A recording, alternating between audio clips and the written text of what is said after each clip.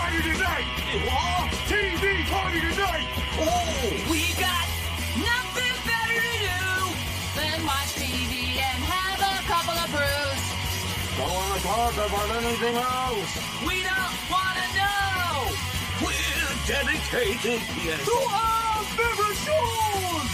Oh, my circuits! Everybody loves Hypnotoad. Scary dog! Pearson at Blurnsville. Futurama! Good evening. You are listening to a Radeligion Broadcasting premier podcast TV party tonight. I'm your host, the mandated reporter, and frankly, I'm mortified, Mr. Mark Radulich. And tonight, our favorite show is Dark Side of the Ring, Season 3, B, or Part 2, or second half, however you want to talk about it. Joining me, continuing to document this series and its slower dive off a cliff, is less hack journalism than Vice, Pat Mullen. How do you do, sir? Yeah, this has really not been a graceful descent in this show. We're really going to talk about it tonight, but it went from. Yeah, we'll get there. It's fine.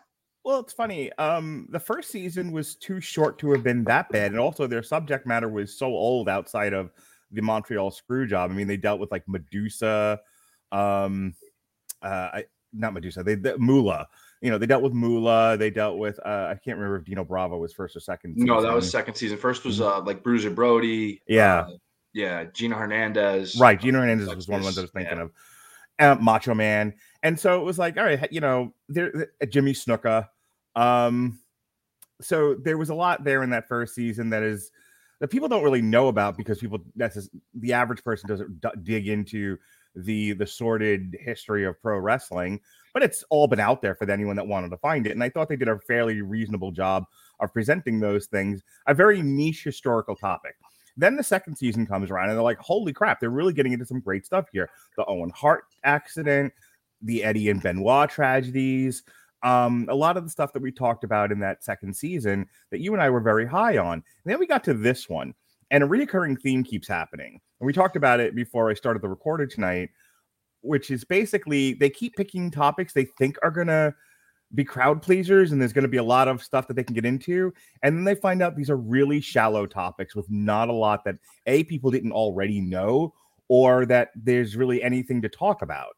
Or on the flip side, they take a topic that could be very interesting and do a lot of exploration on, and instead we get a 40-minute, very surface level, not anything you didn't already know, look at something. Yeah, so we didn't spoilers, we didn't love this. I honestly think they could have just done one short solid season and cut half of these. That or if you're going to do these, it's not something that really plays well to the idea of a season of a show. Mm-hmm. This is something almost you do a special on as part of another series every so often. Yeah. You know, they did a documentary on China. I didn't watch it because it was a documentary on China. I did. Yeah, that makes sense. But some of these would almost play better if you had that ability to do it in that vein, as opposed to having to churn out X amount of episodes and find subject matter to cover. And you only get a 45-minute window for it, when some of these episodes, like we'll talk about, probably could have used a little more than 40 to 45 minutes to actually get into the meat and bones. I'll say this and then we can move on. I like the idea of doing like 1-2 hour quarterly documentary. You know, give me 2 hours solid on the steroid trial. Not 45 minutes, and you talk to some of the worst people on the subject matter. There was a couple of times I kind of looked at my wife and I was like, oh my God, they're talking to that guy. Like, what's he going to say? You're correct. I hated the WWE and I did everything I could to bring him down. Like, we need you on the documentary for this to give us a bird's eye view of what was happening. No, we don't. All right, let's jump into one that I was excited for when they announced the topics for season 3. And this is a really classic example of, I was excited because, like, what don't I already know about the plane ride from hell?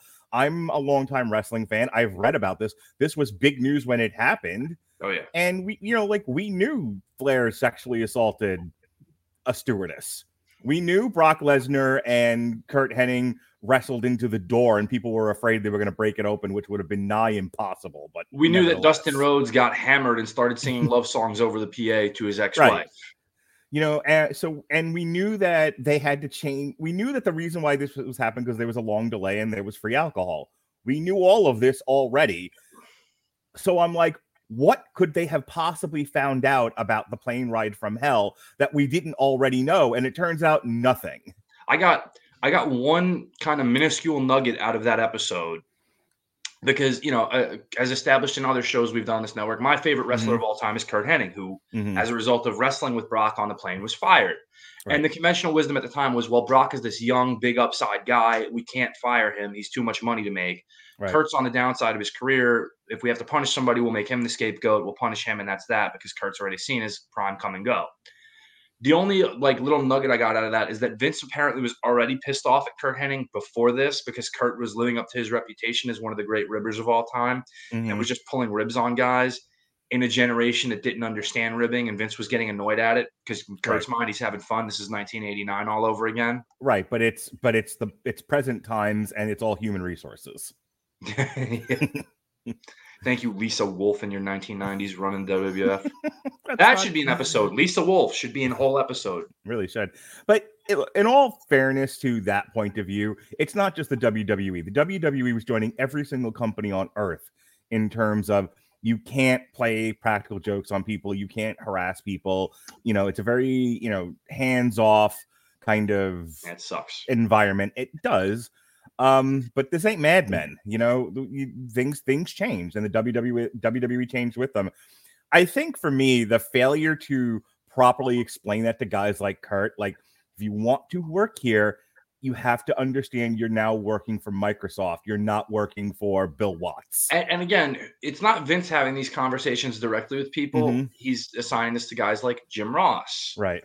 And I can't see Ross going to someone like Kurt Hennig, who's a veteran with this standing, you know, and everything, and one of the most respected guys through and through, and being like, well, Kurt can't be playing these ribs anymore. You know, Vince don't want no more ribs. And, you know, he said, don't be serious. You don't stop playing these ribs. Right. Maybe Jim Ross, not the best guy for talent relations. Well, that's been established. And then they went the other direction with Johnny Ace, who nobody respects in any way. And that's just been great, too. So it's how hard is it to find a person who can communicate to people and work a spreadsheet? I think they had the right guy for a while in Carano. And then, of course, he sent Mickey James her belongings in a garbage bag. There we go. Seems fine. All right. Well, just real quick on this episode. So my wife, it's a fun perspective to talk about this. But can we talk about how the main stewardess who they interview is actually a jewel thief as well? Yes. Give me a minute. Even if you have all the time you want to tell what a shitty person she actually is. Didn't deserve to be molested by Ric Flair. No. But one does not, you know, just because one thing happened doesn't mean she gets to be a thief. Correct. Anyway, it's fun to watch this with my wife who knows none of this stuff. So, like, and that's the kind of perspective I came away with. This isn't really for fans of wrestling. This is for people who aren't fans of wrestling that like documentaries. So we keep joking on Metal Hammer of Doom of how, like, podcasts, you know, basic bitches like true crime podcasts. And like, so when people ask, like, oh my God, you do a podcast? Is it on true crime? No, you white whore. It's not. It's on something else besides true crime. But boy, the white women do love, like, Snapped and America's Most Wanted and all these, like, anything on id Discovery. Yeah, all that shit. If they're not watching Hallmark movies or Lifetime movies where women are beaten senseless, you know, or anything British, they're watching this stuff. And point being, Dark Side of the Ring is this really niche documentary show for those people. It's really not for wrestling fans. Wrestling fans watch because wrestling fans watch everything wrestling. But I'm realizing the narratives are written for people who don't follow this stuff and don't know the details. So my wife had no idea any of this happened. She's like, oh, Ric Flair's a lecherous molester? Yes. Not quite the rapist Vince McMahon or Bill Clinton are. But, hey, you know. Hey, that's never been proven about Vince. So anyway... never been proven about Vince. Okay, fair enough. Just alleged multiple times throughout, like, twice. So anyway, so it was fun to hear her perspective on a lot of these. So she thought the plane ride from hell thing was, I mean, she felt it kind of ran in circles and got a little repetitive after a while, but for the first like 15 to 20 minutes of it, she was really into this episode. Yeah. Anything else about, so go ahead, talk about the stewardess who was like the big star of this thing. So not to paint her in a light, because again, being a jewel thief doesn't mean one to be subjected to sexual assault. Let's make that clear. Yeah. But yeah, she was convicted of apparently stealing like $18,000 worth of jewels, which I found funny after the fact. What else? So someone, I was having a conversation with this guy on Instagram, and he goes by the handle a wrestling historian on Instagram, and he asked me, he was like, so does AEW suspend Dustin Rhodes based on this episode if all these other things are happening? And I said, I don't think so. And he goes, why not? I said, because he's the only one of these guys who does something stupid like that, who comes off as somewhat sympathetic in the narrative of the story, because he's the only one who tells Flair to cut the shit. Yeah. And yeah, they like, again, singing the love songs to your wife, asking another stewardess, do you feel like getting fucked tonight? You know, like bad stuff, not good. Right. But I think that's the only reason you never saw any repercussions come to Dustin, is that he was the only one who came off sympathetic in this and tried to get somebody to curb stupid behavior. Yeah. And, but also too, you know, it's well documented that Dustin had a substance abuse problem, has gone through treatment. Do you punish a guy in 2021 for something that happened 19 years ago that he's since sought help for? No, and I think that's the point. Is I don't think Ric Flair was ever punished for anything he ever did ever. You know, I think the worst. He's never received any like direct punishment. Bad things have happened to Ric Flair. We know what happened with his family, and I'm not talking about that. And I don't wish that on anyone, including Ric Flair. Yeah. But has anyone ever said, Rick, you can't molest women? And if you do, you don't get to have big gold belts. That was the argument of Jim Cornette, where Jim Cornette talks about, like, Flair has been in this mode of this persona since like 1978. Right. And if you genuinely told him that, hey, Flair, you're up in a hotel room with 4 women, pulling out the baby's arm and doing a helicopter is actually not a nice thing. They're actually offended by it. He would go, what? Well, not the women I was in the room with. Which I sympathize with Flair's point, but there's what you do with consenting adults in a private bedroom and what you do on a public plane with non-consenting adults. But again, believe it or not, are not the same thing. If you've never told the child, hey, don't put your hand on the stove, right? They're going to keep doing it and think it's okay. Yeah, as Flair was allowed to do for God knows how long, because even before this episode came out, even before this incident happened, I think if you followed wrestling, everybody had heard stories of Flair going into an airplane bathroom and coming out with just the robe on, right, open, with nothing else. Look, the and the boys all love it. Look, it's Flair doing a stupid thing. The He-Man Women Haters Club part of me is like, who doesn't just flash their junk at people for a laugh? I mean, really, we've all done it. We've all, your best friend's coming out of the bathroom, you're like, hey, what's that on your shoulder? Turn around. Yeah, like, guys are so gay. And we do that stuff to each other, and it's funny, and we laugh about it, and that's that. And we can delve into the psychology of why we do these things on another podcast, but we do them, and then everyone takes it in the joke that it's meant. And from that respect, I can somewhat defend Ric Flair. But you also, you have to know when you have the audience for it and when the audience is not present. And he doesn't have that ability to distinguish, apparently. Before we move on, we spent a lot of time on this. We got to get to some other ones. Other ones won't require this much conversation. We do have to talk about Tommy Dreamer. What an asshole. Okay, so again, I'm not really into punishing people or canceling people for stuff they did. A tweet found 20 years ago, a thing done here, at some point, the statute of limitations on some of these things for canceling someone has gone away. You've gone past the sell-by date. When you're on camera, present day, asked about a sexual assault, and you go, everyone gets offended by everything. You're so thin-skinned. My hair is offensive. Fuck you. No, no, Tommy, you're an idiot. How did they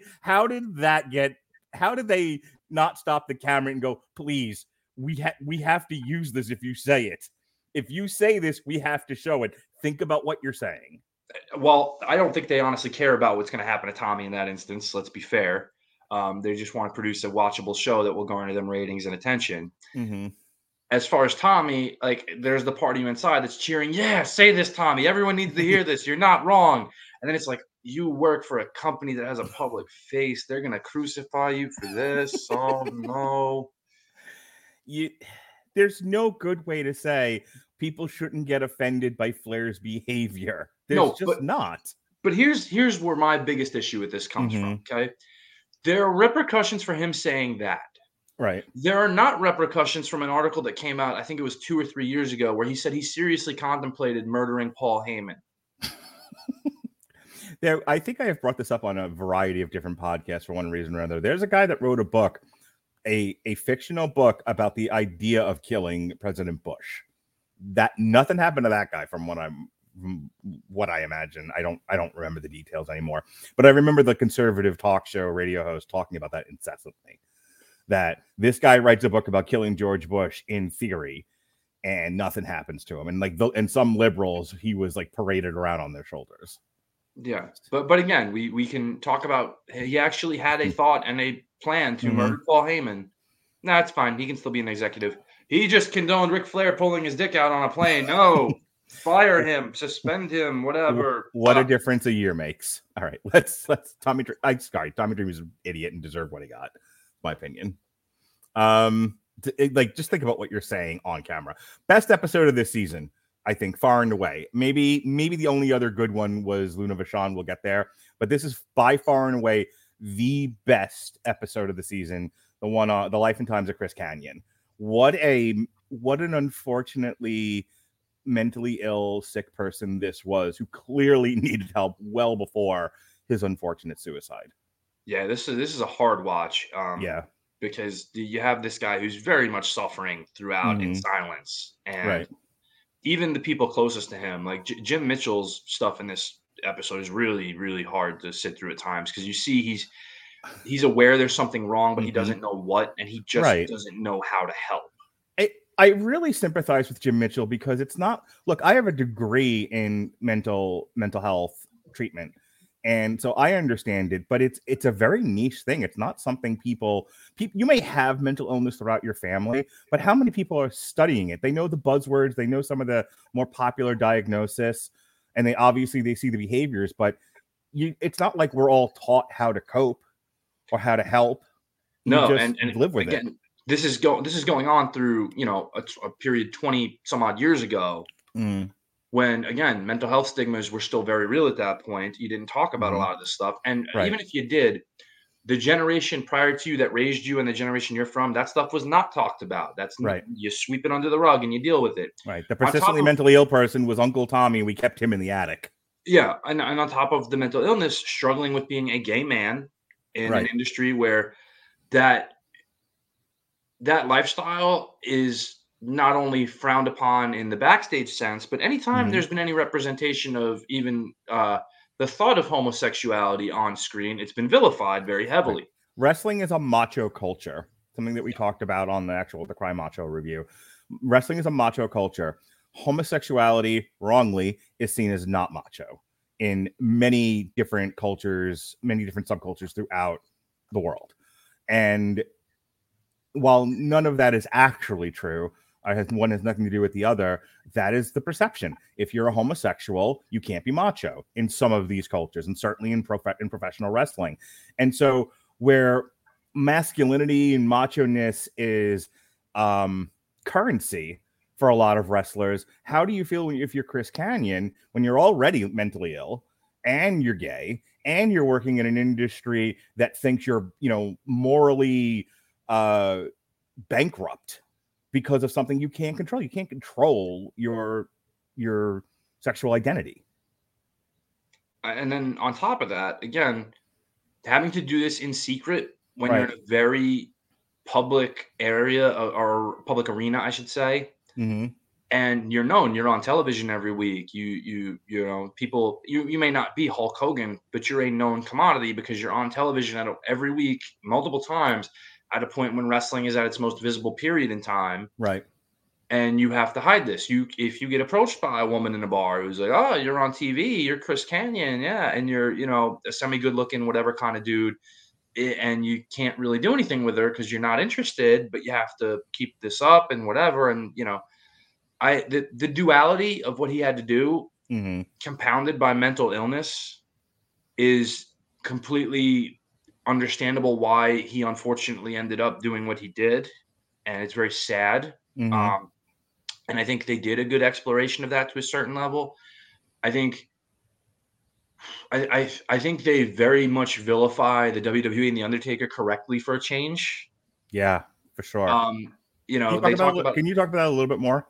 Yeah. So there's a particular segment that happened on SmackDown, which I remember vividly because as a longtime wrestling fan, Kanyon shows up out of nowhere, and it's Kanyon. He's very recognizable. It's the only time he'd been on TV in a major role in years at that point. And what they do is they have him come out of a box or a closet, if you will, and sing as Boy George, singing "Do You Really Want to Hurt Me" to The Undertaker as part of an angle between The Undertaker and Paulie Heyman. And The Undertaker proceeds to beat him up. Now, you beat a guy up on TV, it's whatever. There's a beat up, and then there's taking liberties. And The Undertaker took liberties with Chris, as he had, in prior times when Chris was friends with Diamond Dallas Page. And he took liberties with both of those guys at that point in time. And he does it again here, where he really beats the hell out of Chris with a chair. And there's one shot where he really just whacks him full blast in the head, unprotected. And everything we know about CTE now, compound that with mental illness, having to live a closeted lifestyle on top of that, being forced to parade out there and make fun of your own life in that sense, where Chris Jericho is of the belief somebody absolutely knew that Chris was gay and they decided to make fun of it. And there's people like, well, Pat Patterson's gay. Pat Patterson has been there for Adrian Adonis. Pat Patterson has been there for basically every gay bashing they've done and found it hysterical. Pat Patterson once gave the order to Lanny Poffo as the genius to fag it up. So don't tell me about Pat Patterson being this bastion for homosexuality and stuff like that. Just a quick word on that. It's not like the entire gay population 100% are angels. We have self-loathing gay people, just like we have self-loathing black people, just like we have self-loathing white people. Yeah. We have people in the trans community that know they are trans and move forward with the things you need to do to try to live an effective life, but are still self-loathing and wish they were something else. Like not everybody like approaches the vast array of LGBTQ-ness. Like, I'm so glad that I'm this way, and I'm like some do, but some don't. Some really struggle with this. And it's not like you don't have quarrel within that community between those members. I go to the great prophet George Carlin. You could kill everybody else on earth, leave one white blonde guy left, and he'd attack the mirror. Like there's just the idea that Pat Patterson would do things that would be perceived as homophobic, even though he's homosexual, is not that far out there. No, and he's done it for years, right? And that was just another part of it. And they kind of go above and beyond to try to paint, John Cena in a pretty bad light in this, from his interview on Howard Stern, where he said, Chris was not a great entertainer. Well, I struggled with that only because you cannot reconcile the non-ring career of Chris Kanyon, where he's the model for all the video games. He's training people. He has pretty much been told he's the best technical wrestler of that particular generation. And then say, well, he couldn't cut it on TV. No, John, that's not the issue. He cut it on TV for years in WCW. And I know that WCW in 2000 and 2001 towards its end was not exactly highbrow television, but it's not as though he wasn't there in 1999, 98, 97. And he was doing it when he was playing a character named Mortis. So he was a Mortal Kombat, all this other stuff. And again, he's the guy you go to have somebody get polished and look good and all that. There's always a place for those guys on a roster. Right. They don't have to be the top guy, but there's always a place for them. Right. And to say there wasn't one for him at a time when they had, and this is, I think John's interview was like 2005, 2006. They weren't exactly churning out great content at that point in time, especially in the ring stuff they were doing. Yeah. But then they played a clip where Flair kind of bashes Chris to his face. Well, not to his face, but over the phone. They're having an actual conversation. And for someone who you think so highly of to do that on such a public forum, that did not help anything. No, of course not. Yeah, it was a well done episode. The stuff they do with the Sinister Minister, which is so funny because you never see a more stark contrast between a character and the human being than with him. Yeah. I was telling Melissa, I was like, oh, you had to see him in ECW. He was fantastic. He seems like such a nice fella. I mean, you're seeing the real guy, not the character. Talking about somebody he loved, and who he misses and is hurt by every day. And again, who took the brunt of Chris's, aggression when he couldn't deal with things was Jim Mitchell. Right. And again, that's just very common because you when you're in that situation, the very small circle you have of people you genuinely have affection for because they are accepting you no matter what, you tend to lash out at them because you want it to be impactful when you do it and mean something, and that's who it's going to mean something to. So you hurt that person that loves you and you love to a certain extent, and you just can't control why. Yep. Episode 3, Blood and Wire, Onita's FMW, or the first episode of this season that was better kept as a YouTube video short. Seriously, there was nothing about this. This stunk.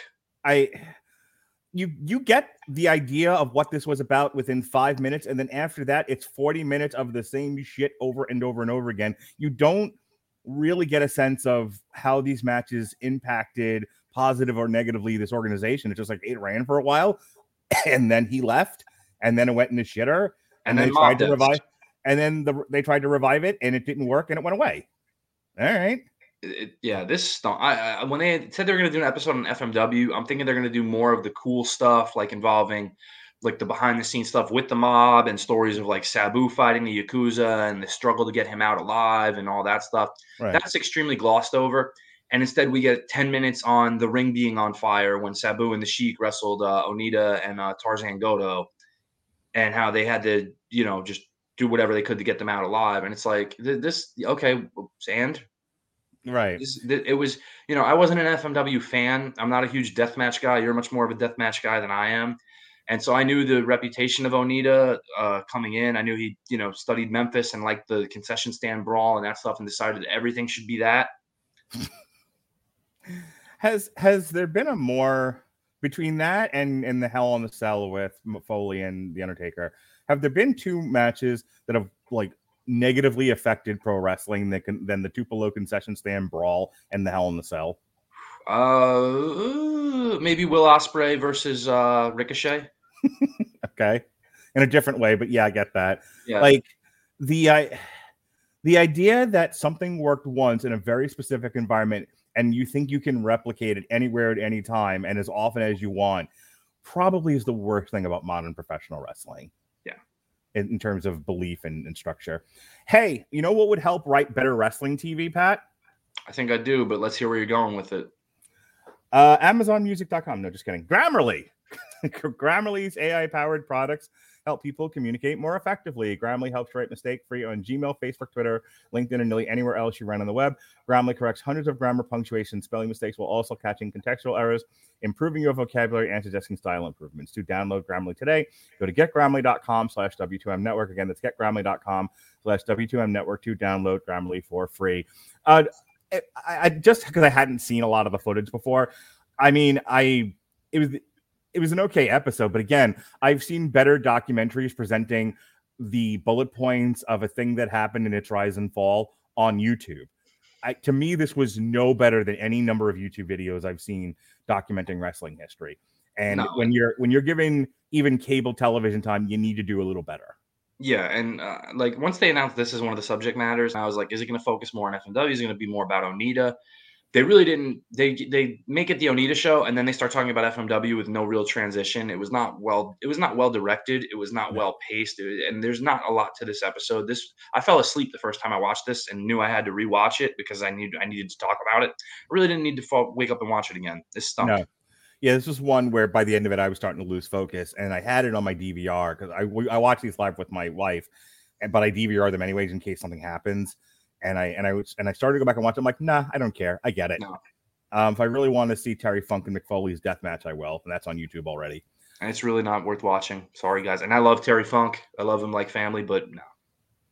All right, next one: Bikers, Bombs, and Bedlam, the Johnny K-9 story.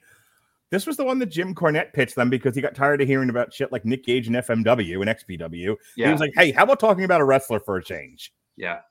Go ahead. With a great backstory. Yeah, this was this not as good as Canyon or Luna Vachon, but ranking these, it's like Canyon, Luna, this one. I think this and Luna are neck and neck for me. Because again, I think this is one of the ones where you have this fascinating story that most people don't know about. Where you have, whether you know him as Johnny K9 or Bruiser Bedlam, Ian Cutelaba, he was a Canadian professional wrestler who had a background in terms of organized crime, working with various biker gangs in Canada, and it spun into a point where he was in a very prominent leadership role and bombed a police station. And why did he bomb the police station again?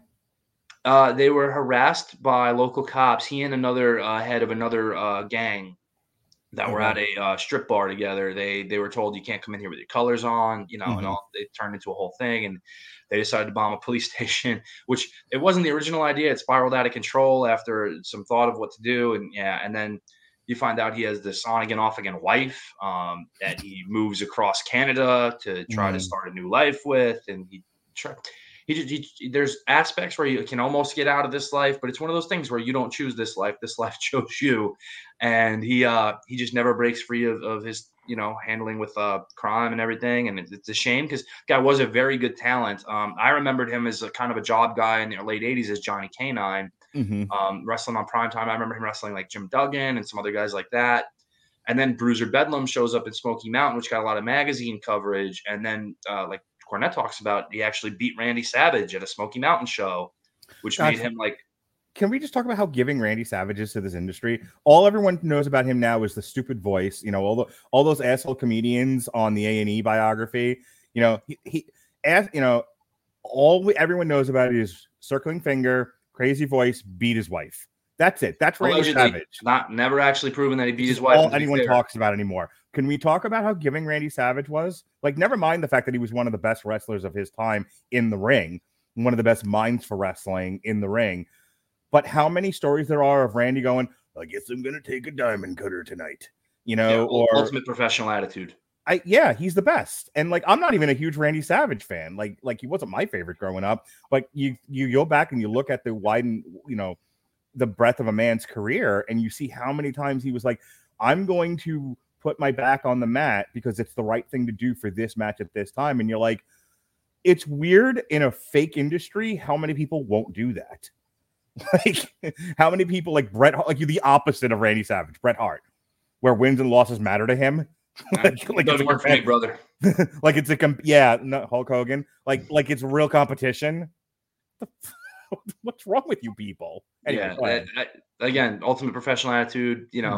Dark Side of the Ring, of course, did an episode on him that was kind of a smear job where none of this stuff was substantiated. Of course, we already talked about that. I won't get into it. But yeah, this is one of the more fascinating stories. This is one where you could sit down with a basic bitch and she finds out he's in this biker gang bombing police stations, dealing drugs and doing all these things, and she would be into it. My wife certainly was. I did not say that, Melissa. But again, more so the backstory. Said you're a basic bitch. Got it.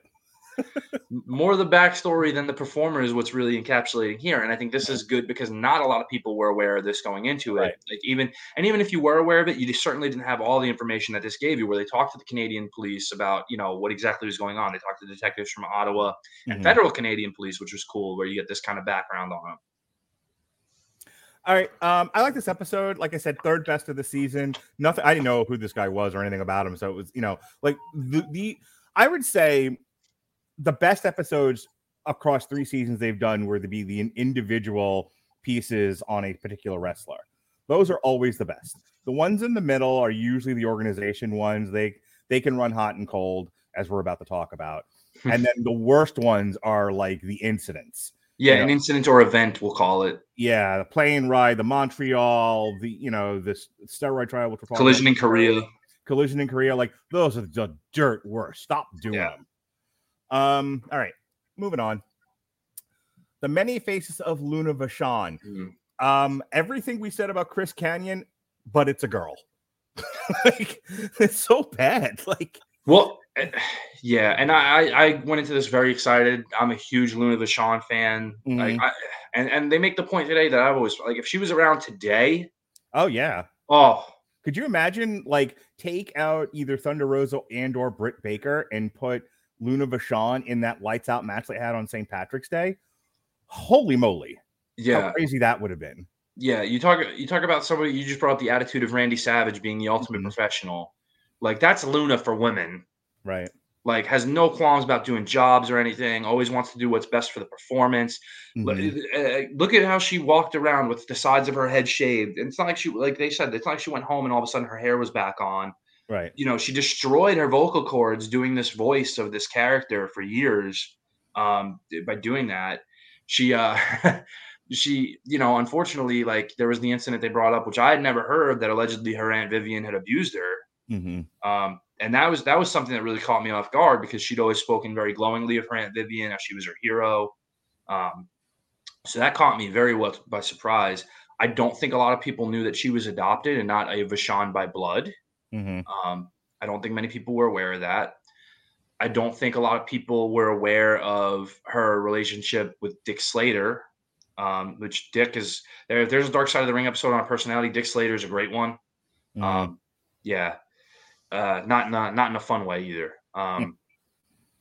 But you know, there was that, and then she, you know, as this little girl, she's kind of looking for love in all the wrong places for a long time, and kind of has something good going with David Gangrel Heath for a while, but that fizzles out, and a lot of it is because she, again, through mental illness, the personality she has to portray on screen, how it's perceived at the time, how she's perceived by the office, and how she has to conduct herself in her real life just to get some respect. She was never able to really separate the two to a certain level, other than dealing with her son Van, who I thought, like him and being interviewed for this, wow, that was incredible too, to hear his thoughts on how this, you know, affected him as a child. And I wish they'd kind of gotten more of him, to be honest.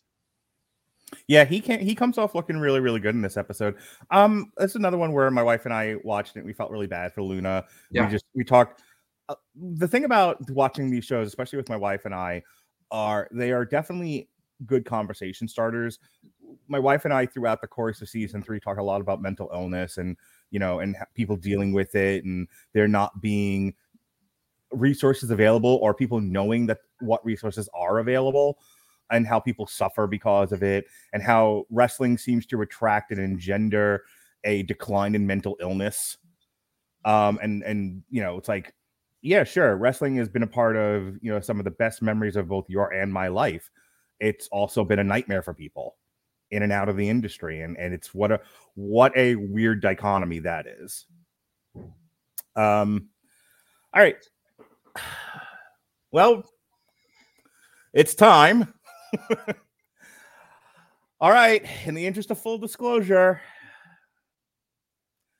in 1999, I was living in Los Angeles. I was working as a customer service person for an insurance company, Kaiser Permanente, and I was still trying to find a place to get into Hollywood and or professional wrestling. I had moved out after college, moved out from New York to Los Angeles to get into film.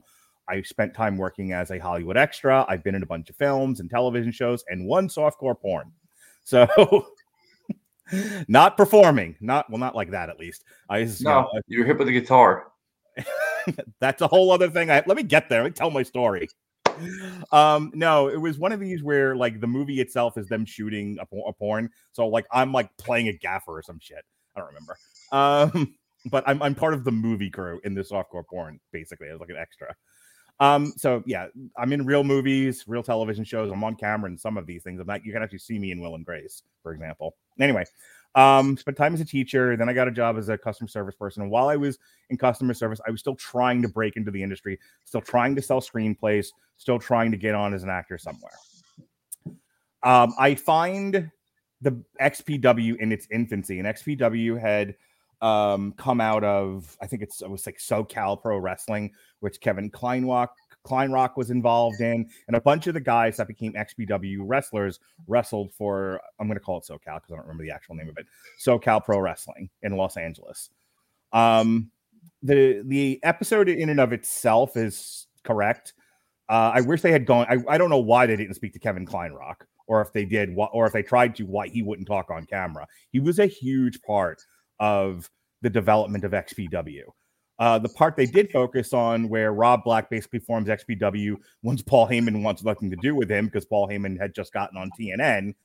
ECW had just gotten on TNN. That part is true.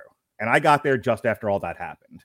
So I find them, I get on with their ring crew. I start training as a wrestler, and this is the summer of 1999. By January 2000, I'm hired on by Extreme Associates as a copyright copy editor. So I'm writing ad copy for their porn.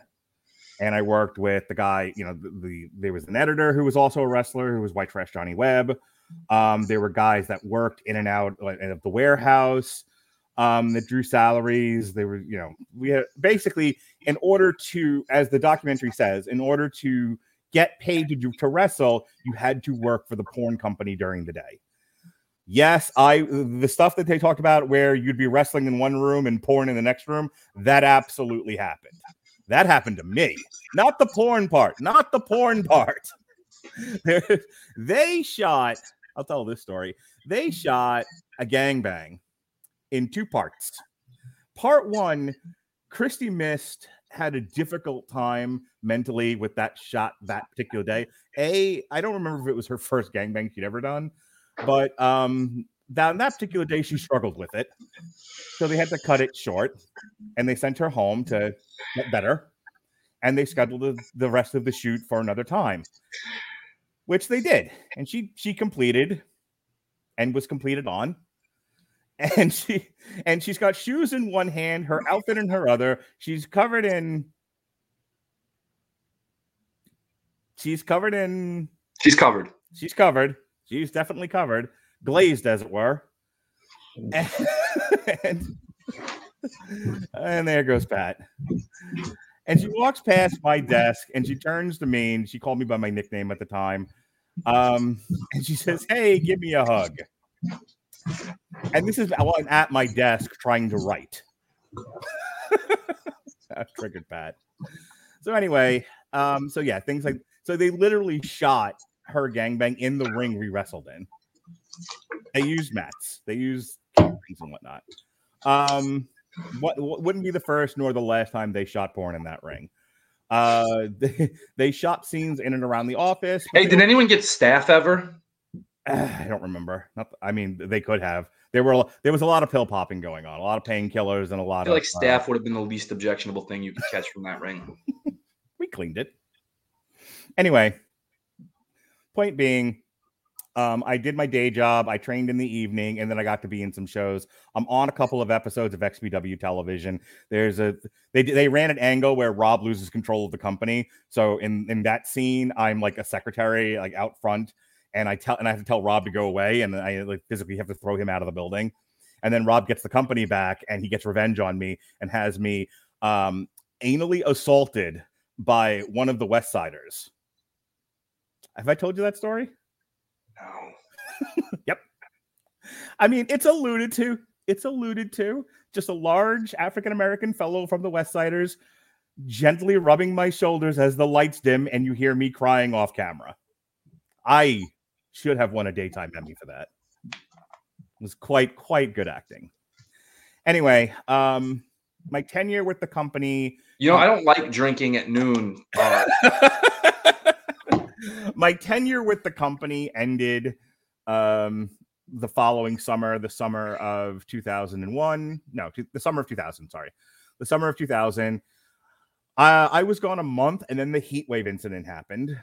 The stuff with Messiah happened after that, and then by 2001, 2002, I don't know what had happened to the company, but I was long gone. I was involved in going to grad school for social work, and wrestling was a minimal part of my life. So that's my XPW story. I am really, really sad they didn't talk to Kevin Kleinrock. I know why they didn't talk to Chris Kloss. One, he's an idiot and he would have had nothing of value to offer. Two, he's about to be involved in the XPW Rebirth. That's on Fight, I believe, November 7th. They're doing an XPW Rebirth? They sure are, Binky. I may or may not be covering that with Harry Broadhurst. Is it just the wrestling or is it the porn too? At the moment, it seems to be wrestling. Brian Cage is involved. Have you not seen who's on this card? No. No, let's do this live. XPW Rebirth. Let's see here. So Rob Black has a podcast, by the way. Have you ever heard it? No. Shockingly, I haven't. Oh yeah, I had it. Is it about a deli in Philadelphia? It's not. That would probably be more interesting to me, to be honest. He was actually, I mean, I know how much content we drop, and he was dropping more content than I could listen to at the time. So I haven't gone back and listened to many episodes. But yeah, how is that possible? Then who's making the sandwiches? He was dropping a podcast almost like daily there for a little bit. Let me see if I can find. All right. Well. Okay. After 18 long years, XPW and its mastermind founder Rob Black are back, and on November 7th, they print Rebirth live on Fight. A special 8-man tournament to take place to crown the new XPW World Heavyweight Champion. Contenders are Brian Cage, Willie Mack, Matt Cross, Bill Collier, Masada, Rhino, Casey Navarro, and a surprise entry. Who will become the first world champion since the franchise, Shane Douglas? Fun franchise stories from when I was with XPW. One, he was there the night that we did the deathmatch tournament in the Palladium, I believe it was, in Los Angeles. And by the way, the whole like hitting me with the guitar incident. So I pitch an idea for the deathmatch for Supreme. So Supreme's going to win the whole deathmatch tournament. By the way, rest in peace, Supreme. Very nice guy. I have nothing but nice things to say about him and his nephew who was in the episode, who is Dynamite, whatever the hell his name was. No, shit. What was his name? No, I wasn't paying that much attention. Okay. Wasn't Dynamite D? That was another guy. Anyway. No, he was in the porn. So I pitched this idea of, hey, why don't we have me? I'll give me some stupid gimmick. I'll do whatever stupid gimmick you want. But Supreme just like kills me in the first round of the tournament. Like I don't get a single bit of offense in, puts me through everything, smashes me all over the place, stretches me out, and then demands that he gets real competition in this first round. What the hell was all that all about, right? And then they send out Kronos from the Eliminators, who was wrestling for us at the time. Like that'd be a cool way to have him win. Like give him 4 matches as opposed to everybody else. Make him look like a badass going into this tournament. They were like, well, we don't think you can take all that punishment. And I'm like, I'm offering to. What do you mean you don't? And how hard could this possibly be? Like I get beat up and take the glass out of me and I move on with my life. They're like, we don't know. That's a lot. That's a lot to gamble on. We're a little unsure about you. And I'm like, what do I have to do to prove that I can take a beating from Supreme? How stupid I was, 20 years ago. And they were like, we'll take this ungimmicked acoustic guitar shot from Lazy, who was playing bass in Danzig at the time, who was also managing Sabu for us and basically just being a shiftless layabout around the office. So Lazy takes the acoustic guitar that he's currently playing at the time. He's just kind of like noodling with it. And we're all hanging out around the ring when I'm pitching this idea. And he's just like, all right, take this here guitar shot. Wham! It doesn't break all the way because it's not meant to. Yeah, there's ribs in there to keep this thing structurally intact. And a rod connecting the neck through the back. Right. That's all still in there. And it's, and it's varnished and everything else. It's not like those guitars that Jeff Jarrett used to hit people with are like cardboard thin. No, this was thick wood. He wails me with it over the head. It doesn't break all the way. And because it didn't get a good break, he rears back and does it again. They captured this on film. This is the part that everyone laughs about whenever I talk about this. They captured this on film and then edited it into one of the, trying to not get demonetized on YouTube, but there's a porn series featuring fellatio that they put out. I'm on volume number 16, and when a girl introduces herself as whatever the hell her name is, they quick flash to me getting hit in the head with a guitar. There's my big wonderful claim to fame. Anyway, I saunter off to the bathroom to check and see how bad my concussion is at the time. Needless to say, I did not get to wrestle Supreme. But at the tournament, something happened where something was obstructing the camera, and I was like, "Hey, should I run out there and go get it?" And Shane's like, "Yeah, just don't get in the way of the camera." And apparently, I wasn't down low enough, so I go. So there's, I guess they edited it out later. I go running across the camera to get this piece of whatever it was that was blocking it. And I come back and Shane Douglas yelled at me. He was like, "Didn't I just say don't run in front of the camera?" And I'm like, "I didn't. I thought I was below it." He was like, "Ah, we got you anyway." I had to take him to the airport after that and didn't know my way to the airport, but Rob gave me his BMW to drive. So that was fun. So there I am driving around the mean streets of seedy Los Angeles, Shane Douglas in the back seat, on the way to the airport, and I don't know where the hell I'm going, and this is before GPS. I got him on it. I got him home. I got him. This was the night before Spring Stampede, I think it was. Oh, geez. Yeah. So had I not been able to find my way to the Los Angeles International Airport, there would have been no Shane Douglas at Spring Stampede that year. I'm a hero. Yeah. WCW 2000 needed Shane Douglas. So anyway, you have any other questions about my tenure with XPW, sir? At what point did any of this seem like a good idea? For me, for the company, for the documentary, you're gonna have to narrow that down. For all me. of it. I mean, did you not do dumb things in your 20s? Not that dumb. Okay, you're a better man than I am. Here's the thing with XPW. Like I remember as a kid, like watching wrestling very heavily at this time. ECW was it, and XPW started getting some play in the magazines like Pro Wrestling Illustrated and all that, which I'm sure Rob was just throwing money at to get ad space for. We had a show called "And Then There Were Four." Like he had decided we hadn't made it because we had Sabu and Shane Douglas. By the way, Sabu, such a piece of garbage. This guy, we have him on a show in I think Ventura, California, and I remember him kind of we're trying to go over the finish of his match and everything and tell him like what to do because he was like going to be a big featured. This big star was going to be a big featured. Who Paul had fired at this point, which is how you got him, right? It was going to be a big part of XPW. This was what's going to make us. And at one point, we're trying to go over stuff with him, and he's just like out of it. And he turns to one of us on the ring crew. He's like, "I cannot wait till this is over so I can go home and get high." He didn't use the phrase "get high" though, but I'm trying to not get demonetized today on YouTube. This piece of garbage. Anyway, go on. So yeah, they gained a little bit of momentum once Paul started letting guys go or not paying them, whichever happened first. Between Sabu, Shane, New Jack, John Cronus, and it tried to give them a little bit of an air of like legitimacy. Right.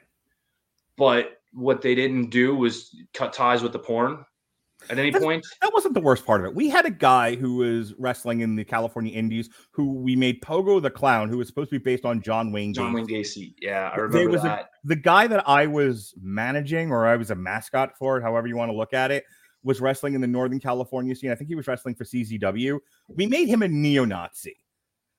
Yeah. the porn was the least of our problems. That's part of it. Is Rob saw what worked for ECW in terms of being a little more graphic, a little more adult content, and etc., but didn't understand that you can't just go all the way with it. Right. And incorporate pornography, neo-Nazis, serial killers, and all kinds of stuff. If you thought ECW had a niche audience, which it did, there's a niche audience for XPW too. It's called retards. Not developmentally disabled people, not people with intellectual disabilities. They're not retards. They're not retards. What Pat is referring to in the modern parlance, we would call neckbeards. No, not even just neckbeards. There are neckbeards who turn their nose up at that stuff, and rightfully so. These are just people who are so off-putting as an existence, awkward, that they gravitate to things like this. No, they're not awkward. They're off-putting. Their general existence is off-putting. Okay. And they gravitate towards things like ultra-violence mixed with porn and serial killers and stuff, and they just shouldn't be allowed to breathe. Okay. In any case, the episode itself, why did I go into all that? One, people have asked me about it. Like, this was as good a time as any to bring it up. I'm kind of done talking about this now. Have you ever eaten at Rob's Deli in Philadelphia? I have not. I've barely been to Philadelphia. I've been there once or twice for like a Clutch show or some other stuff. I had my Philly cheesesteak. I haven't spent that much time there. My point being, and I've never been to the ECW arena. Never. And all the time I've been watching wrestling.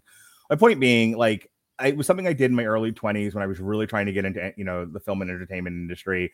I did it. I have an experience. I have stories. And then I became a social worker. Like, I moved on. I saw what I saw on XPW and realized this world needs help. I'm going to go work with children. I can't deal with you people. I'm going to stop this from happening in the future as best I can. That was kind of where I went with it, in all honesty. Like, I got, like, true story, like, legit, like, this is how I was thinking at the time. I talked to so many girls in porn who had been traumatized. Like, all of them. They all had a horrible molestation, rape, sexual trauma story. And then, and they're like, and so now I do porn, like, and there's like a missing reel of footage there, but that was always like the logic. It was like horrible stuff happened to me as a little girl. And now I exploit my body because I don't know what to do. Missing reel, and now I do porn. And I was like, well, maybe I can lend my thanks, Rob. So for those of you just listening to the audio version of this, Robert Winfrey says, oddest comic book origin story ever, but we need a Mark adaptation now. Thanks. Terrific. Mark's idea is to help. My idea is to scorch the earth. No, I legitimately went from like, I see the end game for a lot, not just them, but like guys like Homeless Jimmy obviously had mental health problems. Guys like White Trash Johnny Webb, who was cool. Like we hung out, we were friends there for a little bit, but like he had some stuff going on with him too. And I'm like, maybe if we get to them as children, we can stop them from entering, deathmatch and porn industries and maybe make the world a little bit better of a place. And so I became a social worker. Can I ask, since the Messiah got involved with Lizzie Borden, and maybe you have a little bit more insight on this than I was gone by then, but sure. Well, you were around Lizzie. Yeah. I don't know their house. Yeah. Well, okay. I don't know how much, if at all, you were around the Messiah because I don't know the time frame exactly. Okay. Hang on. I picked his music, not the first show. The first show they used Angel of Death because all they knew was Slayer. And Kevin Kleinrock and I used to fight over this because we both wanted to pick music for people. And we both could kind of like an indie niche aesthetic for music. But I found Leibach's cover of Jesus Christ Superstar. And I've loved that track forever. And I'm like, you must use this for the Messiah. And when everyone's like, what's a Leibach? And I'm like, you got to hear it. Shut up. Quit just watching porn all the time. Listen to good music. And so they heard Leibach's Jesus Christ Superstar and like, boom, that became his music. Again, one of my many claim to fames, I picked the Messiah's music. Go ahead. Did he have a bird with broken wings complex where he thought he could save Lizzie from Rob? Is that what this was? No, Billy was like just an average white dude. He was, I don't think he had any kind of complex of any sort other than he didn't have a Messiah complex. No, weirdly enough. So fun story about the Messiah. He was wrestling in a mask when we got him, when he came over from SoCal Pro and or whatever it was called. And they're going to give him this Messiah gimmick, but this is before that. And we have Nicole Bass wrestling for us at the time. And I go to Billy and I'm like, it would be cool. Really put Nicole Bass over like as a killer. When she choke slams, you take it on your head. Like, can you make it look like you're taking it on your head? Like head down, like she just broke your head and neck. Why are you trying to put Nicole Bass over, first of all? Because she was a big star and that was the job. Yeah, she was a star. She was. She's just been on like WWE television when we got her. So anyway, I'm like, wouldn't it be cool if it made it look like she just effing killed you right in the ring? And he's like, yeah, I know how to take that bump. I can do that. The mistake I made was not telling Nicole this was going to happen. So she choke slams him. He looks like he's taking it directly on his head. She's supposed to put her foot on him and go like, yeah, look at me, how tough I am. And instead, because she thinks she hurt the guy, she like covers him. And then we're all backstage and she's like, and her manager, who was like her suitcase pimp at the time, was like, well, why did you make Nicole look bad? Like, we didn't. We made her look awesome. Like, well, it would have been nice if someone told us he was going to take the bump that way. Things you learn in your youth when you're working for a porn wrestling company. Anyway, no, Billy was a good dude, just an average kid. And I think like a lot of people, like, you gotta remember these were people who did not intend to be surrounded by guys like Rob and Lizzie. They ended up there out of just pure happenstance. It was like the weirdest Cinderella story you've ever heard. If Cinderella wound up in a gutter covered in a dress and lost her slipper in a different manner. Indeed. And so the episode itself, they don't talk to anybody good. And it becomes entirely about Billy. Kid Chaos, that's his name. Kid Chaos, he was good. The stuff about Supreme at least made you feel like they were talking about the company. You don't get Rob, you don't get Lizzie, you don't get Christy, you don't get Lazy. You barely got Sabu. You don't get Shane Douglas. We got Billy and we got the Heatwave incident. Yeah, like that was it. Rob's assault on the government. Which, considering how much ill will I have towards Rob and that company, made me laugh out loud when he was being prosecuted for porn by the federal government. By the way, he didn't necessarily get prosecuted for porn. He got prosecuted for shipping porn across state lines. That was the law that they broke. That's what it was, more so than the lewdness of the acts. The lewdness of the act got them the attention of John Ashcroft. The actual law they broke was you can't technically ship porn from one state to another, from certain states to other certain states. That's what made it a federal offense, as I understood it. I'm going to blame Utah because I feel like they're just frowning upon porn. Robert Winfrey can probably help us out with that, but I would assume you can't ship it through Utah. I don't think Robert wants to help out with anything related to porn. Anyway, I've talked a lot now about my personal experience. Now that's documented. I don't have to. And that was more interesting than the goddamn episode. Well, that's what I want to end with. So your thoughts on the episode now that you've heard my tale of woe? That was more interesting than the actual episode. Hey, look, we're exploitative. Hey, look, porn. Hey, look, porn. Hey, look, exploitative wrestling. Hey, look, we're going to send guys to go fight ECW, even though we didn't send any wrestlers. We just sent ring crew guys. We got the shit I didn't like the ring crew guys. One guy was kind of a douchebag bully, but I didn't want him to get beat up by freaking Taz either. You know, by the way, those guys, those ring crew guys that like I trained with, who on Rob's orders beat me up one night in the ring during training. Long story. Anyway, those guys did not deserve to get beat up by the ECW locker room. Not for the kind of treatment they got at home in XPW. If they were willing to go ahead and do that, they deserved it. I don't want to go into the details of it, but you know. Yeah, well, they ran across guys like I'm trying to remember who it was specifically that I think did the work. Like the Dudley Boys, Axel and Balls were there. Guys not necessarily known as shooters or anything, but these were just really tough guys, and in some cases, really large guys. Look, should I have been abused in the ring by these guys? No, but I'm big enough to forgive them for that. The problem there is once again is Rob being mad that I didn't take down the ring one night and went home. So anyway, I did not wish them ill will, and I certainly did not think they should have been beaten up by the ECW locker room. Well, these were like normal, you know. No, they were not normal. Kids. These were average 20-year-old kids. They good. They needed an ass kicking. Anyway, they don't spend any time on the Heatwave incident in this episode, like barely any. It's like they just kind of mention it happens and then they move on to something else. It's literally the narrative is how this company got founded, being funded by porn because Rob's a wrestling fan and Paul Heyman cut him off once Paul didn't need him. Right. And then, okay, we have wrestling and porn. And then now it's, the Messiah and Lizzie and Rob's crazy and going after him. And hey, look, Rob's antagonizing the federal government. Right. Yeah. It sucked. This was terrible. This was as bad an episode as there could be, other than FMW, which even though this was terrible, it wasn't super boring. FMW just bored me to fucking tears. Last thing, and then we'll move on to the last episode of this. My wife asked me, she's like, how did you feel watching that when it was over? And, you know, I'm 45 now. This was in my 20s. I've gotten over it to a large degree. It's in many cases, it's just become kind of fun stories you tell at parties, you know, to make people laugh. But hey, this girl glazed all over with stuff made me hungry. Are you kidding me? Do you know how that story kills every time I tell it? And when I don't have to tell it on the internet and be afraid of being demonetized by YouTube. Every time I've told that story with all of the, gusto I'm known for in graphic details, that story kills, Pat. I don't care what you say, because it makes you uncomfortable and triggered. Doesn't mean people don't love it when I tell that story. Also, when I blew up a bathroom after eating Taco Bell, that's also another killer story. Ladies and gentlemen, Kenny Banya. Anyway, stories are fun at parties. Yeah, she asked, like, how do you feel now? You've seen this, and I'm like, I'm glad I'm not in any of the footage. I was a little afraid of, and they were even on TV for a while. Oh, you're gonna get it now.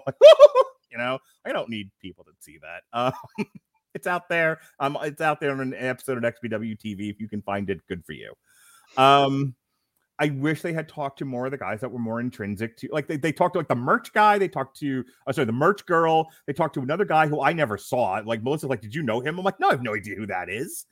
As far as talent, they talked to Supreme's nephew, Messiah, and Altar Boy Luke, who's now known as Luke Hawks. But Altar Boy Luke wasn't around that much. Like, again, the central guys, Damian Steele would have been a good person to talk to if you can find him somewhere. He was a trainer. He was kind of like their Triple H at the time. So he would have been a good person to talk to.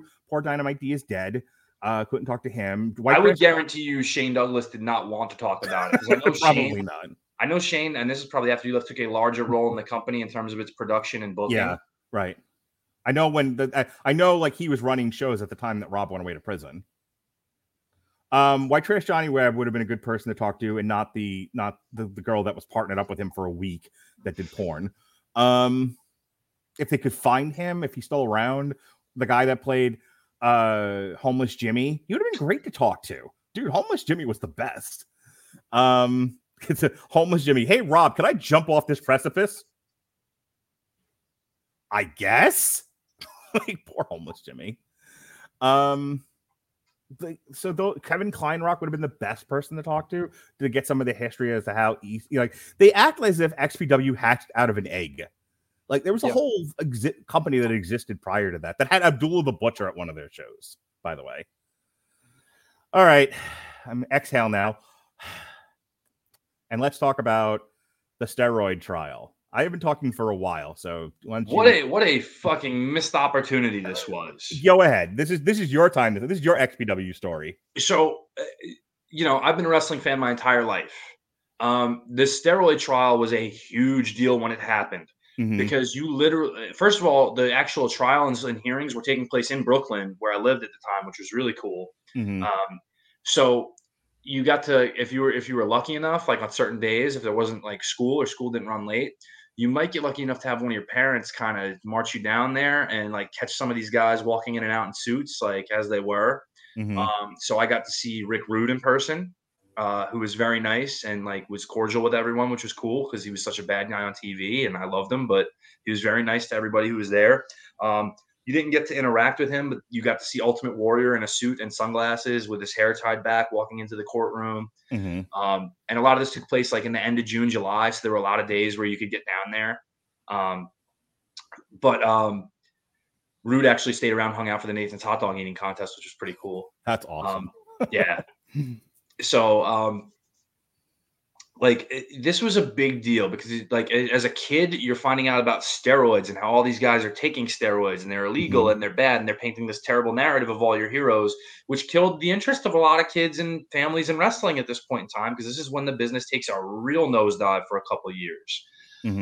That being said, the detail paid to the actual attention in this was non-existent. All they talk about is how steroids were initially bad, they were bad, and they had this doctor who would give the guys anything they wanted. And they talk a lot to Jerry McDevitt, which I think is awesome, because Jerry McDevitt, if you're a wrestling fan who tries to get on the inside, Jerry McDevitt is a name you've heard for years, and you know that he's Vince's personal lawyer, or was his personal lawyer and the company lawyer for a long time. But they don't go into a lot of the detail in terms of his legal defenses for stuff. And I think that's kind of a missed opportunity.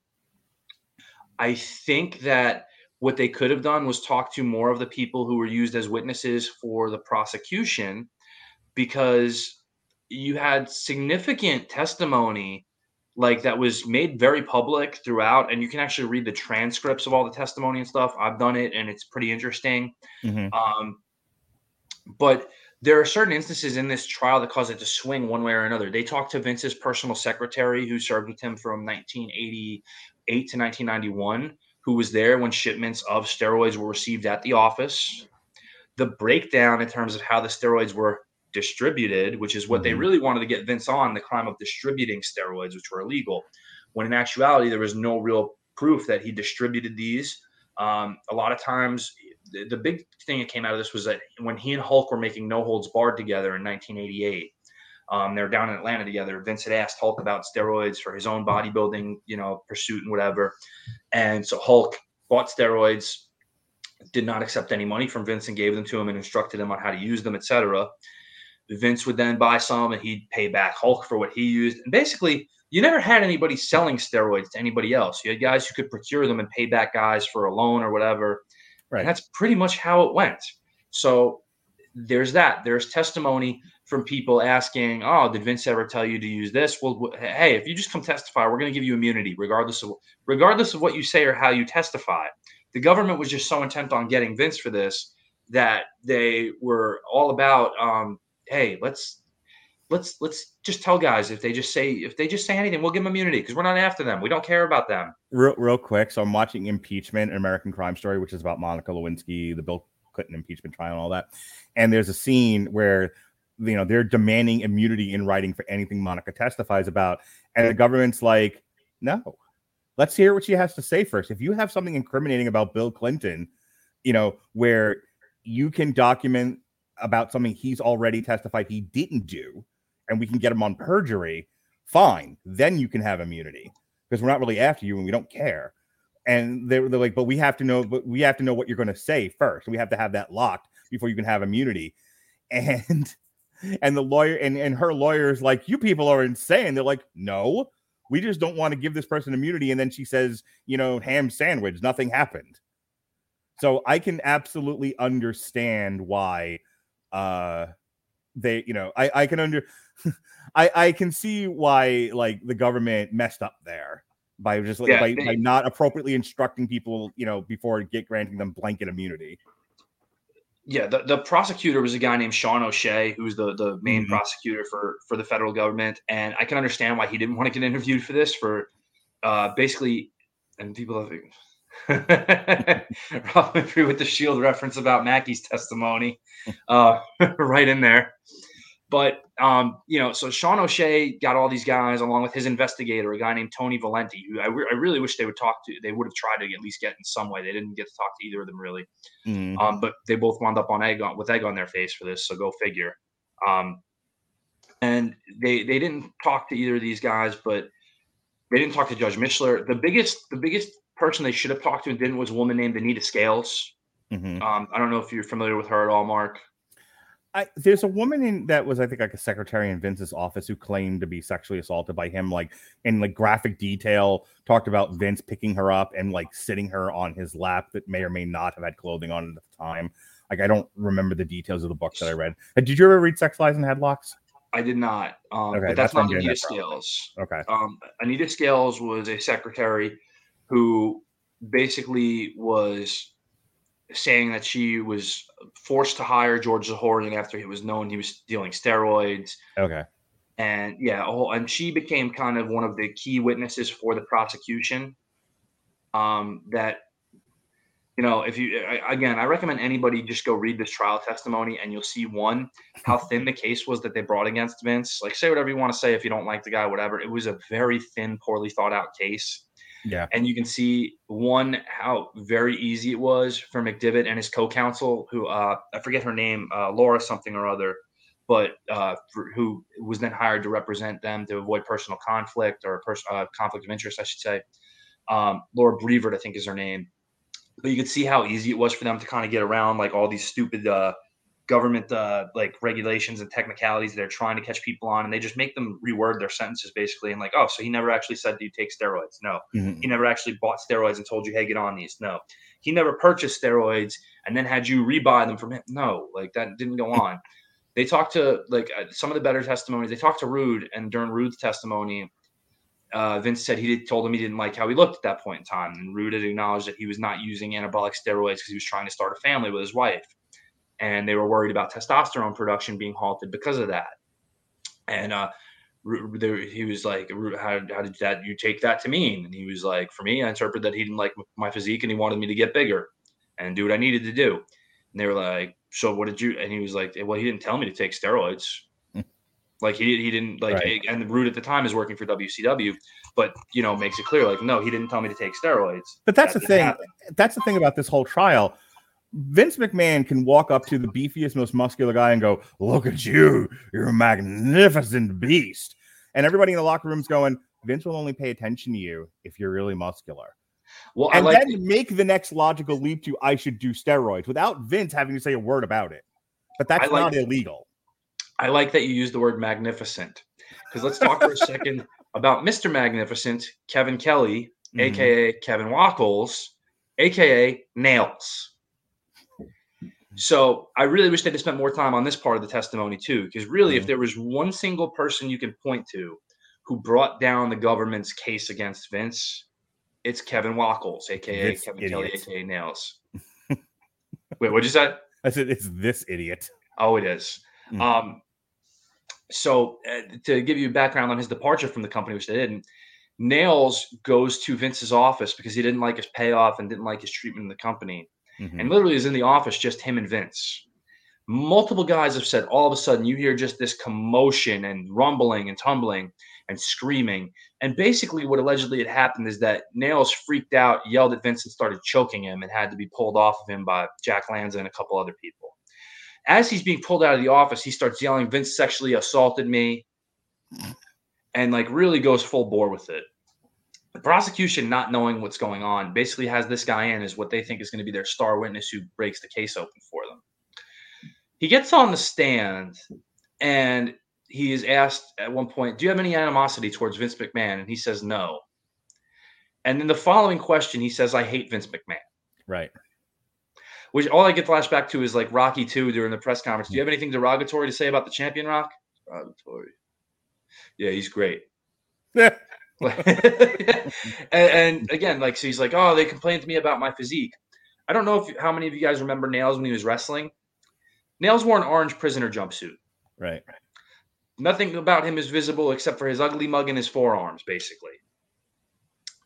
So they have this guy who's just killing any and all credibility on the stand, and really just making them look worse and worse.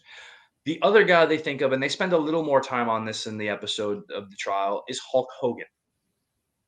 Because they think Hulk is going to bust Vince and not want to have his image tarnished and all this stuff. He already went on Arsenio, which they reference, which that can be an episode in and of itself. I'm not a steroid user and I'm not a steroid abuser. Okay, Hulk. And so the funny part is this is all going on. One of the days Hulk Hogan testifies, he goes and beats Ric Flair for the WCW World Title for his first match with them in that same time frame. But Hulk is there, and they think Hulk is going to nail Vince against the wall. They're like, "Have you used steroids?" "Yes." And he's contradicting everything he said on Arsenio at this point because he's under oath.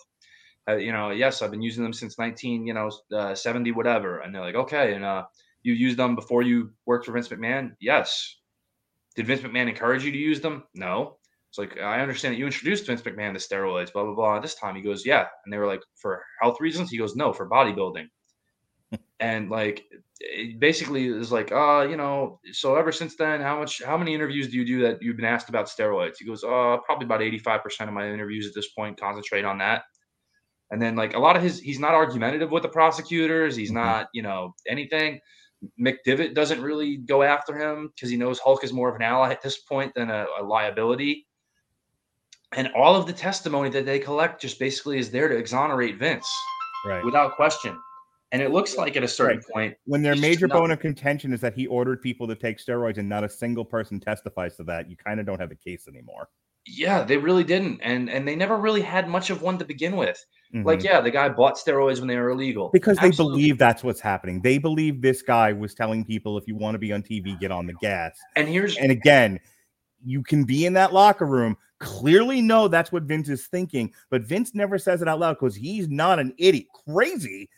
Narcissist, personality disordered, absolutely. He's not dumb by any stretch of the imagination. So he's never going to walk into a room where anyone could at any time turn around and say, "He told me to say, I'm telling you to take steroids." But that's what the federal government thinks it's happening, and now they just have to fill the donut with jelly. And there's a reason that Vince was targeted as opposed to anywhere else.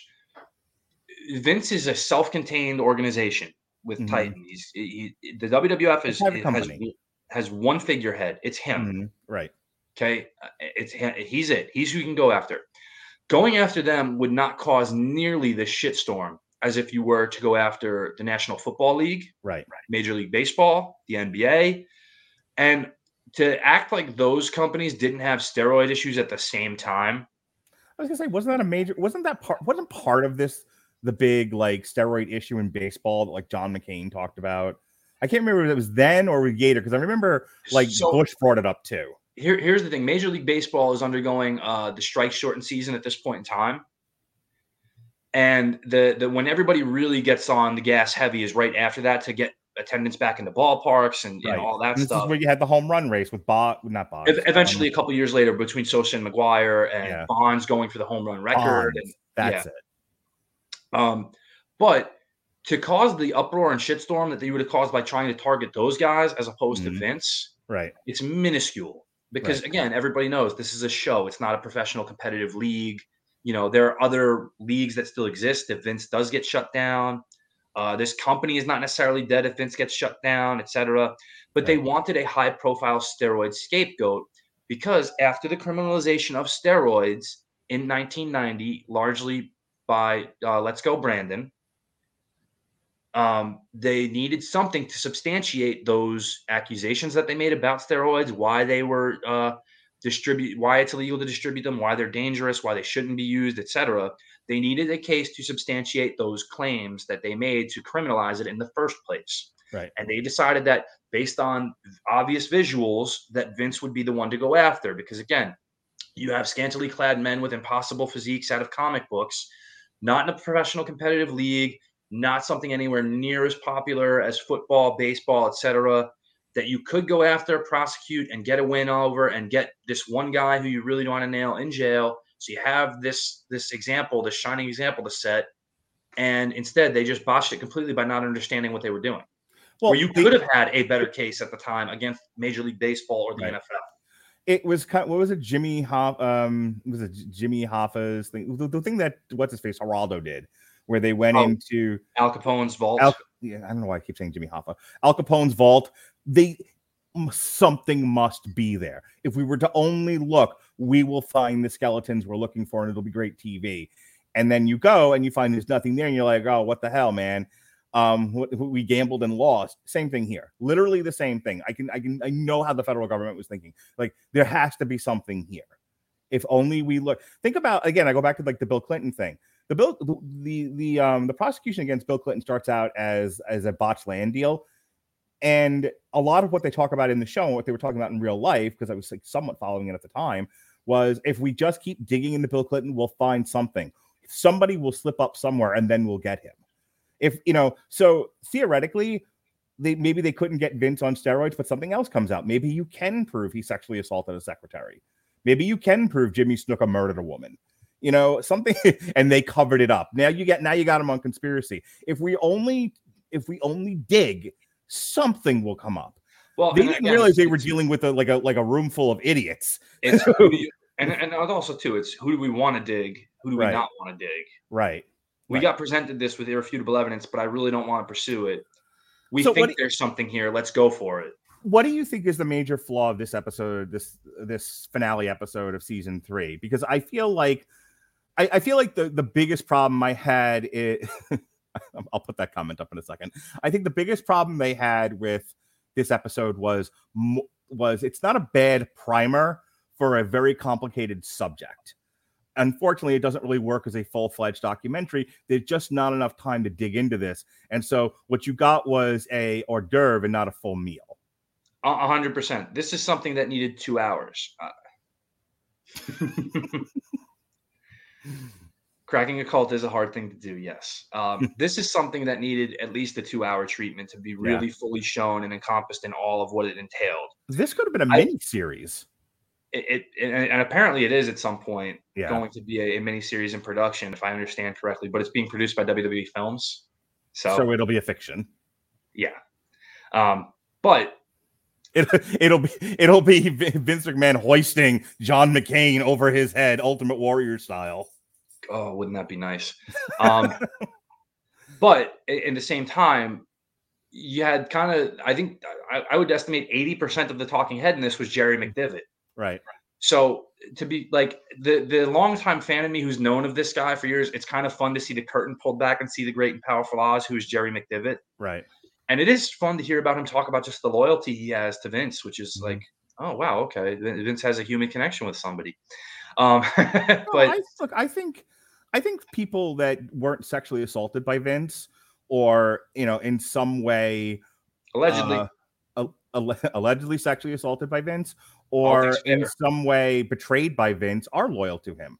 But that's Vince's magic, being personality disordered, is that people are drawn to him. People will march into hell for him because of the way his personality works and because of his own mental deficiencies. That's kind of how all of that works together. Like, if you think about the women and men we know in our personal lives, the ones that have this great magnetism to them, but are also incredibly toxic people. Yeah, there are people that are just that will dedicate themselves to that person until they're the ones being run over by the truck. And again, you know, we talked about how prosecution had their star witnesses lined up to really go after them. We didn't really hear from anybody who was kind of on the anti Vince side in this one, and except for Levi and Blair. Yeah, which Blair didn't really offer much in this episode either. No. I just mentioned it because people like on Twitter after that going F Brian Blair, and then I know that there's a thing with him and the Sheik, which made me laugh.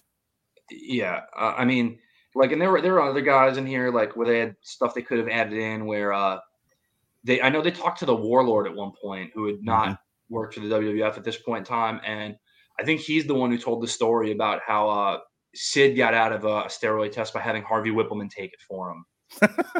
And then like the jury later claimed to like dismiss that because it's hearsay, but like, you know, I'm sure stuff like that was going on anyway, but that's something that could have been funny and used in that. And like even guys who hated Vince at the time, like Tully Blanchard, who had nothing to do with wrestling other than a one-off of WCW at this point. It's basically like, yeah, you know, the steroid use in the NWA was just as bad when I was there, just to give you guys a heads up. Like, it's pretty close. The locker room culture in and out of professional sports and professional sports entertainment was huge. To a degree, it still is. If you walk into a locker room now, it's not quite as advertised because it is an illegal banned illicit substance. But if you talk to guys like in a whisper, dude, steroids is as much prevalent today as it was 20 years ago and 20 years before that. I worked out at the gym in New Jersey, and this is suburban New Jersey. It's not a hotbed for anything. And if you went into this place and you went to the bathroom, you'd find syringes. Like, yeah, like they solved nothing. This is yet another example. Like, you don't like crack and you don't like heroin, you know, you don't like meth. That's fine. You know, and if you like, we need the war on drugs to prosecute those things. But, you know, steroids is yet another example how not only did the war on drugs not stop any of those things, it didn't stop steroids either. It's as bad as today as it was then. It's just not like you use the word bad. Okay, let's call it what it is. It's not necessarily bad. It's more a case of it's being handled improperly because it's not allowed to be distributed by physicians who can watch it and monitor it under care. No, I'm talking about bad in terms of use in terms of volume. People are still using this stuff. As the war on drugs did not stop people from using cocaine and opiates, it did not stop people from using steroids either. Yeah. And I'm not getting into the debate of whether or not it should or should not be illegal, nor am I talking about the harm reduction model of, you know, legalizing and, you know, regulating cocaine and opiate use. That's a whole other podcast for another day. My point is that we did all of this for what? What did this accomplish? And again, this plays into the baseball trials of 2000. What was it? The summer of 2004, 2004, where they did try to prosecute not Major League Baseball as a whole, but certain individuals to get to the bottom of the steroid problem in baseball.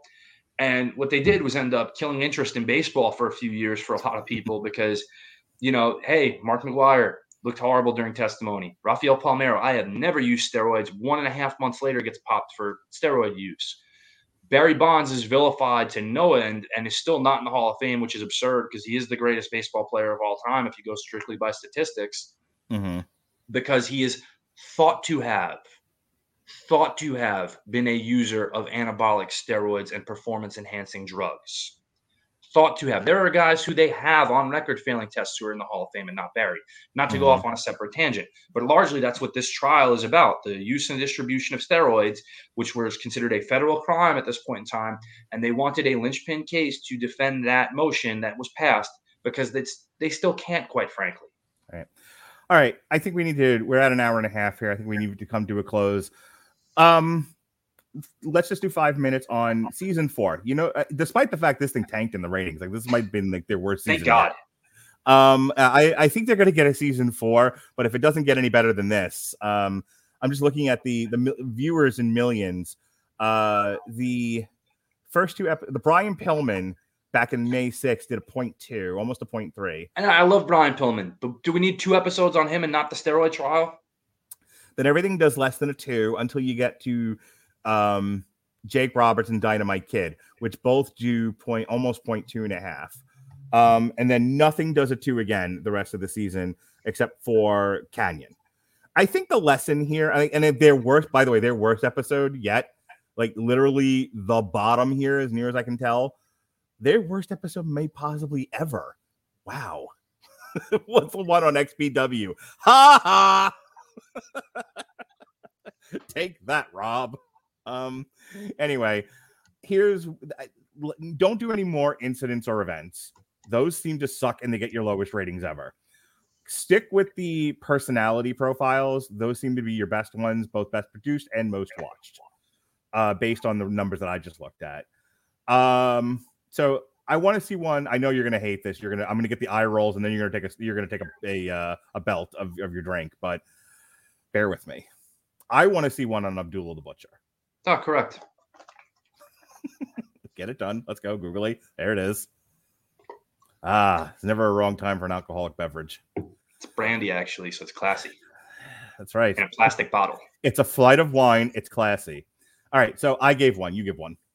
You said Abdullah. Wow. Is there one I want to see? Because I really want this show to die. Do you really? Okay. I really do. Okay. So so just pitch a final episode, just the last one you ever want to see him do, and then the show bursts into flames. You know what I'd like to see done? I would like to see one done on Shawn Michaels. Really? I think a two-parter, their version of Shawn Michaels that you didn't get from any of what WWE has done or his own admissions. I think a two-parter on Shawn and the rise of the Clique and the redemption story is good, and it's not done in the WWE narrative, so it's probably a little more honest. Yeah, but they're not going to talk about Shawn and Vince having sex together, so who cares? Okay, so if we're not doing Shawn, since that was rapidly shut down, come up with a better one. Okay, Patera and Saito. Perfect. That one I would like to see. All right, very good, Pat. Nice recovery. Shawn Michaels. Blech. I think it'd be interesting to get the non-WWE version of it. If you could get anyone besides Bret Hart to talk and Jim Cornette to talk bad about Shawn Michaels, I would be surprised. I think there's a ton of guys who are willing to talk bad about Shawn Michaels, to be honest. That want to work in the WWE? I don't think so. Shane Douglas will do that episode. Yeah, Shane. No one wants to hear from Shane Douglas, including his wife. So, love you, Shane. Mwah. I'm glad I got you to the airport on time. All right, folks. That is our coverage of Dark Side of the Ring Season 3B. I've enjoyed having a long discussion about my stupid year in XPW and the trial and all the other little things that we talked about with this. So Pat's going to hit the gym after this. And when Pat hits the gym, no steroids for Pat. He's pure 100% American beef. What are you listening to, Pat? Fortunately, I was very lucky enough to come across this free trial of Amazon Music that lets me put on. I did. That lets me put on anything I want to put on through my headset, whether it's if I'm lifting heavy and I want to hear some Metallica, or whether I need something upbeat and I'm on the treadmill and I put on some R&B, get that rhythm going. Anything I really want to listen to is pretty much available on Amazon Music. And Mark, this free trial, it's not just for me, isn't it for everybody? That's right. If you click the link in the description of this podcast at getamazonmusic.com/W2M network, you'll get a free 30-day trial of the Amazon Music Unlimited service. You can do like Pat, and you can stream a variety of things while you're up there pumping iron, or you can just listen to one album at a time. You could listen to the new Cradle of Filth, that's on there. You can listen to the new Ministry, which we're going to review later on tonight, Moral Hygiene. You can listen to, or you could listen to music that doesn't suck. You could listen to the new Limp Bizkit, which still sucks. Or you could listen to music that doesn't suck. You could listen to Jesse Starcher's new favorite band, the Night Flight Orchestra. That's all on Amazon. That's all on Amazon Music. You could listen to Shandy by Kiss. Okay, now we're in business. Now Pat's smiling. Okay, fantastic. So click the link in our podcast, getamazonmusic.com/W2M network. You like it, you keep it, you pay the monthly fee. It's fantastic. You don't, you cancel it. No fuss, no muss, no contracts, no pains in the butt. All right. Unlike Shandy, tonight must not last us forever. You can have it for 30 days. That's right. All right. Tomorrow, we begin the march towards Canelo versus Caleb Plant for all the marbles. So we're re-airing some old, some ones that Pat was on, as a matter of fact, some old Canelo fights. Tomorrow we are re-airing Canelo versus Triple G2. Mm. On Friday we are airing Canelo versus Daniel Jacobs. That was on DAZN a little ways back. And then on Saturday, before the fight happens itself, we'll be re-airing Canelo versus Kovalev. As far as new shows we're doing, like I said, tonight we're reviewing Ministry Moral Hygiene. Yesterday, myself and Robert Winfrey reviewed Paranormal Activity Next of Kin. The YouTube video is a little messed up right now. We're still trying to fix that. Sean Comer did a video revisiting the first 4 Paranormal Activity movies, which YouTube's having some difficulties with, but you can hear him talk about them and not see his clip show that he put together on any audio version of the podcast you can find on any podcast catcher. Speaking of which, myself, Ronnie Adams, and Robert Winfrey reviewed Last Night in Soho from Edgar Wright, and Jesse and Robert Cooper reviewed Eternals by Neil Gaiman. In addition to which, we'll have re-airs of Pride and Prejudice and Zombies. We'll have live coverage of the Canelo fight this weekend with Caleb Plant. And then Sunday, just in time for Dexter New Blood, we will have Everyone Loves a Bad Guy, Dexter re-air with Sam Riccati from formerly of 401 Mania and Jeremy Lambert's best friend. All right. As for the next time you'll hear from Pat, I believe Pat will be on the Mania of WrestleMania in 2 weeks from tomorrow. We'll be doing WrestleMania 10, just focusing on that event because we also have to talk about the steroid trial again. And then I think that's it for you for the month of November. I think that is it. I think we I think we're not recording another episode of Four Kings for a little while. We're gonna do the Leonard Hearns fight. Mm-hmm. Yep. I think we'll have 2 in close proximity to each other in the month of December-ish. So yes. All right. We'll talk about those shows when they get a little bit closer. And yes, we talked way too much sodomy last night on the Soho review because I brought up sodomy like I want to do. All right, speaking of sodomy, that's all for this show. Be well, be safe, and behave.